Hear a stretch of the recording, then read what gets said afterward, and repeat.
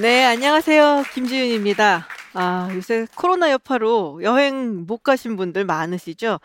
저도 한 2년 넘게 비행기를 못 타본 것 같아요. 그래서 지인들하고 모여서 이런 얘기 많이 하거든요. 야, 코로나 풀리면 어디부터 가고 싶니? 그래서 퀴즈처럼 이렇게 얘기하다 보면은 그 꼭 나오는 곳이 있어요. 바로 프랑스 파리입니다. 프랑스 파리 하면은 무엇이 떠오르시나요? 뭐 루브르 박물관도 있고 또 세느강도 있고 몽마르트 언덕도 있고 한데 딱 프랑스 파리 하면은 이미지가 하나가 있죠. 바로 에펠탑입니다. 우리가 뭐 미니어처로도 많이 관광용품을 가지고 오고 또 키체인으로도 이렇게 사 가지고 오죠. 이 에펠탑이 언제 세워졌는지 아는 분들도 꽤 많으신 것 같아요. 네, 에펠탑은 1889년 파리 만국 박람회 즉 엑스포에서 그걸 기념하면서 세워졌습니다. 요새 이제 영화로도 나오는 것 같은데요. 이 구스타프 에펠이라는 건축가가 세웠기 때문에 이름을 따서 에펠탑이라고 부르죠. 사실 이걸 세울 때 초기에 예상했던 것보다 이 건설 비용이 너무 많이 들어서 프랑스 정부에서 "아 이거 다 못 대준다."라고 얘기를 했다고 해요. 그래서 결국 프랑스 정부에서는 20% 그리고 에펠이 80%의 비용을 감당을 하면서 건설을 고집을 했고 대신에 향후 20 년간 이 수익은 에펠에게 갈 수 있도록 그렇게 계약을 했다고 합니다. 뭐 에펠탑 처음 세워졌을 때 '아 이런 흉물스러운 게 파리에 세워진다니.' 하면서 반대했던 뭐 예술가 또 지식인 엄청 많았던 거 아시죠? 그런데 결과는 어떻게 됐습니까? 이게 무려 300 미터가 넘는 거대한 철탑이 세워졌고 사실 뭐 지금은 그보다 훨씬 높은 빌딩이 많으니까 감흥이 좀 덜하겠지만요. 당시로서는 가장 높은 골조물이라고 하죠. 그래서 그 에펠은 3년 만에 건설 비용을 다 뽑고 그러고도 17년 동안 정말 대박을 쳤다고 합니다. 그래서 지금은 이제 에펠탑 하면 파리 아니 프랑스를 상징하는 건물이 됐죠. 제가 이 에펠탑 이야기를 왜 꺼냈냐면요. 엑스포 이야기를 좀 해 볼까 해서 꺼냈습니다. 네, 뉴스에서 들으신 분들도 계시겠지만 부산이 이번에 2030 월드 엑스포 유치를 하기 위해서 노력을 하고 있습니다. 이렇게 유치 성공하게 되면 우리나라에서 치르는 첫 등록 월드 엑스포가 될 거로 알고 있는데요. 사실 이게 엑스포처럼 이 국제 정치의 현상을 딱 보여주는 게 또 있을까 싶은 생각도 들어요. 또 이제 엑스포는 그 시대의 화두가 무엇인지 또 어떤 미래를 그리고 있는지를 잘 보여줍니다. 첫 엑스포로 역사에 기록되는 것은 1851년 런던의 월드 엑지비션이에요. 당시에는 이제 10 개의 유럽 국가들 그리고 미국이 참여를 했고 140일 동안 계속되었다고 합니다. 당시에 이제 런던에서는 하이드 파크에 철골하고 유리로 감싼 그 크리스탈 팰리스라는 건물 전시관을 만들었다고 합니다. 너무 아름다워서 정말 많은 사람들이 찾았는데 무려 당시에 630만 명이 방문을 했다고 하니까 정말 정말 많은 사람들이 찾았던 행사인 거죠. 두 번째 엑스포는 1853년 미국 뉴욕에서 열렸습니다. 이게 또 굉장히 중요한 게 이걸 통해서 미국이라는 국가가 국제 무대에 데뷔를 한 거죠. 사실 지금이야 뭐 미국이 슈퍼파워지만 그 당시만 하더라도 미국은 약간 좀 변방 국가에 불과했었거든요. 그때의 세계는 유럽이었죠. 조금은 아픈 기억이지만 제국주의 전시장이다라고도 불릴 수가 있습니다. 그리고 그 정점을 찍은 것이 바로 1900년 파리 엑스포입니다. 무려 4,800만 명이 방문을 했다고 해요. 그리고 또 한 가지, 지금 우리가 열광하는 이 올림픽. 그때는 올림픽이 생긴 지 얼마 되지 않았었기 때문에 뭐 인기도 별로 없었고. 그래서 두 번째 근대 올림픽이 파리에서 열렸는데요. 그때 엑스포와 함께 열렸습니다. 그러니까 일종의 이미 인기가 있는 엑스포에 숟가락 얹기였다고 볼 수가 있겠죠. 20세기가 들어서면서 이 제국주의의 어떤 자랑의 무대였던 이 엑스포가 조금 성격이 달라졌어요.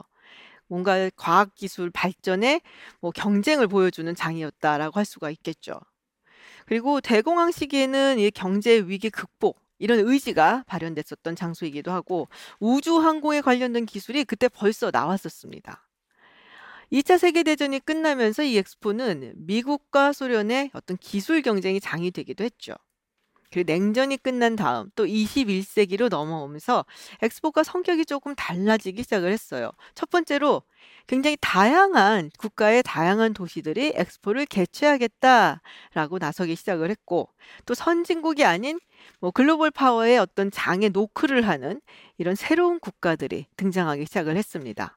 그 대표적인 게 2010년 상하이 엑스포죠. 중국이 이제는 G2로 국제사회에 굉장히 중요한 플레이어가 되었다라고 자신감을 드러낸 것이 바로 이 2010년 상하이 엑스포입니다. 그 전에 열렸던 2008년 베이징 하계올림픽과 함께 이제 중국은 존재감 있는 국가로 부상을 한 것이죠. 그리고 2020년 두바이 엑스포 굉장히 중요해요. 왜냐면 이때까지는 석유 자원에 의존을 해왔던 이 중동의 산유 국가인 아랍에미리트 연합이 우리가 이제는 기름이나 생산하는 국가가 아니다. 미래 산업이 꽃피울 수 있는 그런 국가다라는 것을 강조하는 무대였기 때문입니다. 테마도 굉장히 많이 변했어요. 제국주의라든지 과학기술이라든지 이런 거에서 한 단계 더 올라가서 4차 산업혁명의 시대는 어떻게 될 것인가를 보여주기도 하고, 또 기후변화라든지 환경, 문화의 다양성을 강조하는 무대가 되기도 했죠. 제가 질문을 하나 해볼까 합니다. 여러분이 생각하는 미국을 대표하는 음식은 무엇입니까? 제가 진행하는 유튜브 채널에서 이 미국을 상징하는 음식이 무엇일까라고 해서 왜 뭐 월드컵이라고 하나요? 아니면 밸런스 게임이라고 하나요? 뭐 그런 걸 한 적이 있어요. 그럼 정말 다양한 음식들이 나오더라고요. 뭐 햄버거라든지 바베큐라든지 뭐 심지어 피자까지. 피자는 이탈리 음식 아닌가 싶은 생각이 좀 드는데, 어쨌든 뭐 생각들이 좀 다르고 또 선택도 다를 수 있겠는데, 저는 이렇게 콜라를 선택을 했어요. 뭐 물론 이제 콜라도 양대 산맥이 있죠. 펩시콜라도 있고 코카콜라도 있는데, 코카콜라가 이제 좀 더 오래된 콜라입니다. 그리고 코카콜라도 역시 엑스포에 등장한 적이 있는데, 처음 등장한 것이 1893년 필라델피아 엑스포입니다. 그 이후로 이 코카콜라는 정말 엑스포에서 사랑받는 전시관을 만들곤 했죠. 근데 이 코카콜라가 엑스포를 통해서 자신들의 제품을 선전하는 것뿐이 아니라 어떤 시대적인 트렌드도 또 짚어 나갔어요.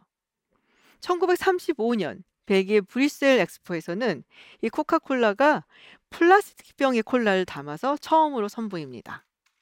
지금이야 뭐 플라스틱 하면은 이 환경 파괴의 주범으로 정말 천덕꾸러기인데, 당시만 해도 이 플라스틱은 유리의 불편함이라든지 또 무거운 것을 개선할 수 있는 정말 혁신적인 제품이었거든요.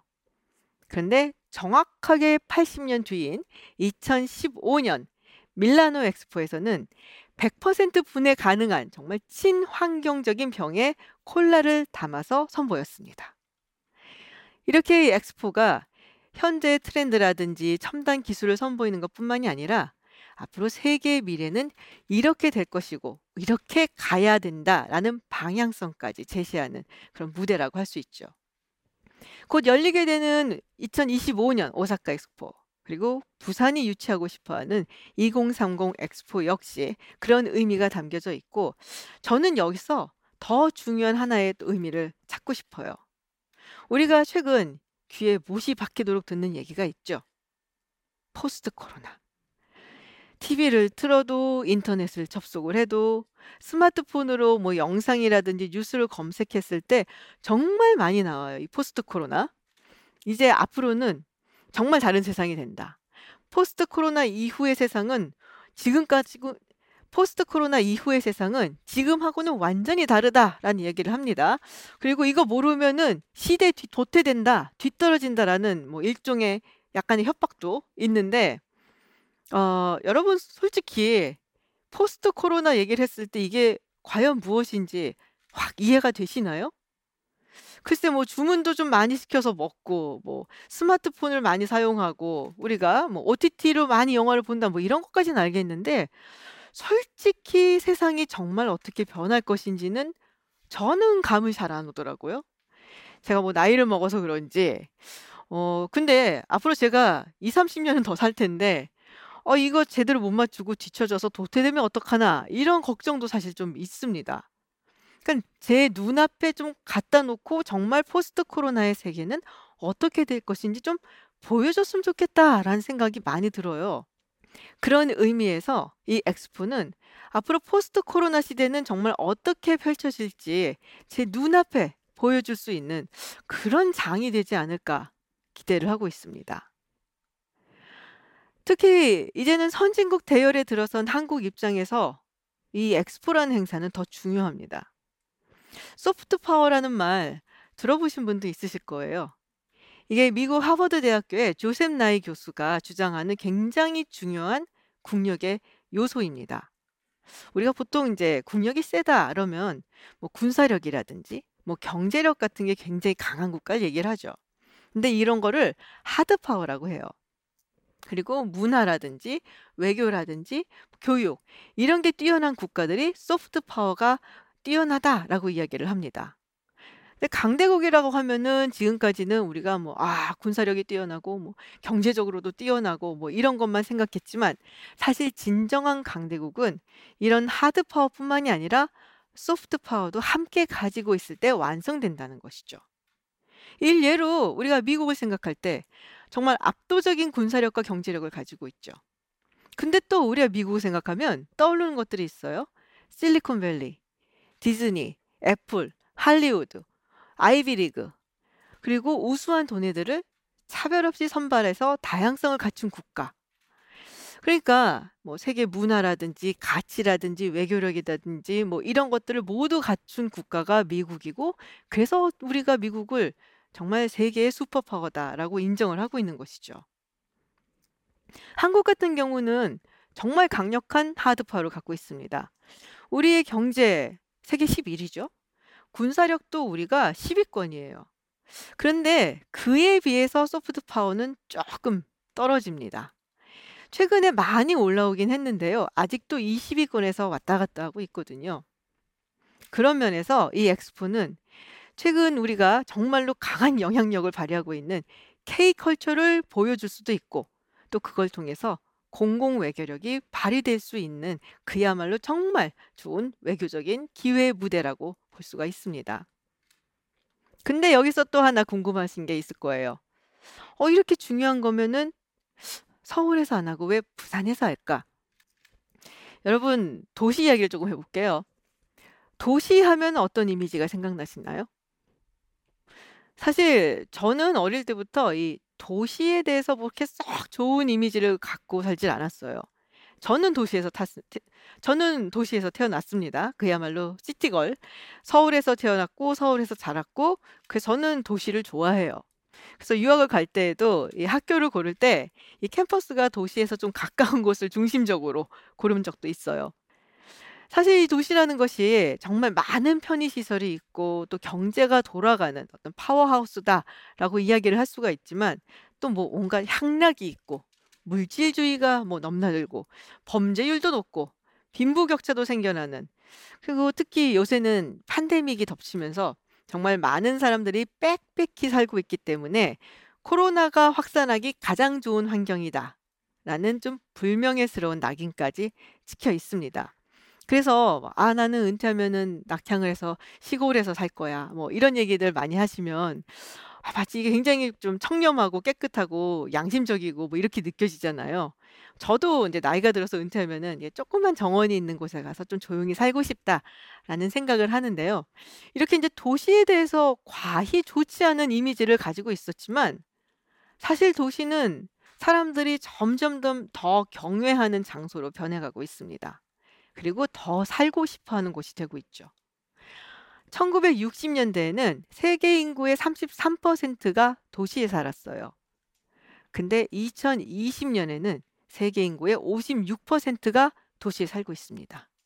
2030년이 되면은 이게 60%가 될 거라고 하죠.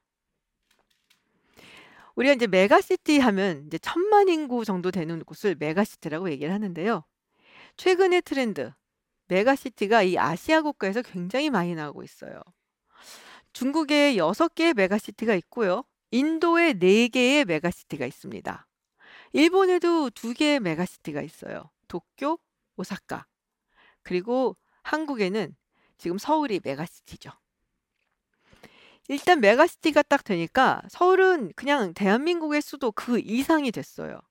서울이라는 곳이 하나의 브랜드가 됐고, 그래서 이건 제 생각이지만 저는 대한민국을 위해서 메가시티가 하나 더 필요하다라고 생각을 합니다.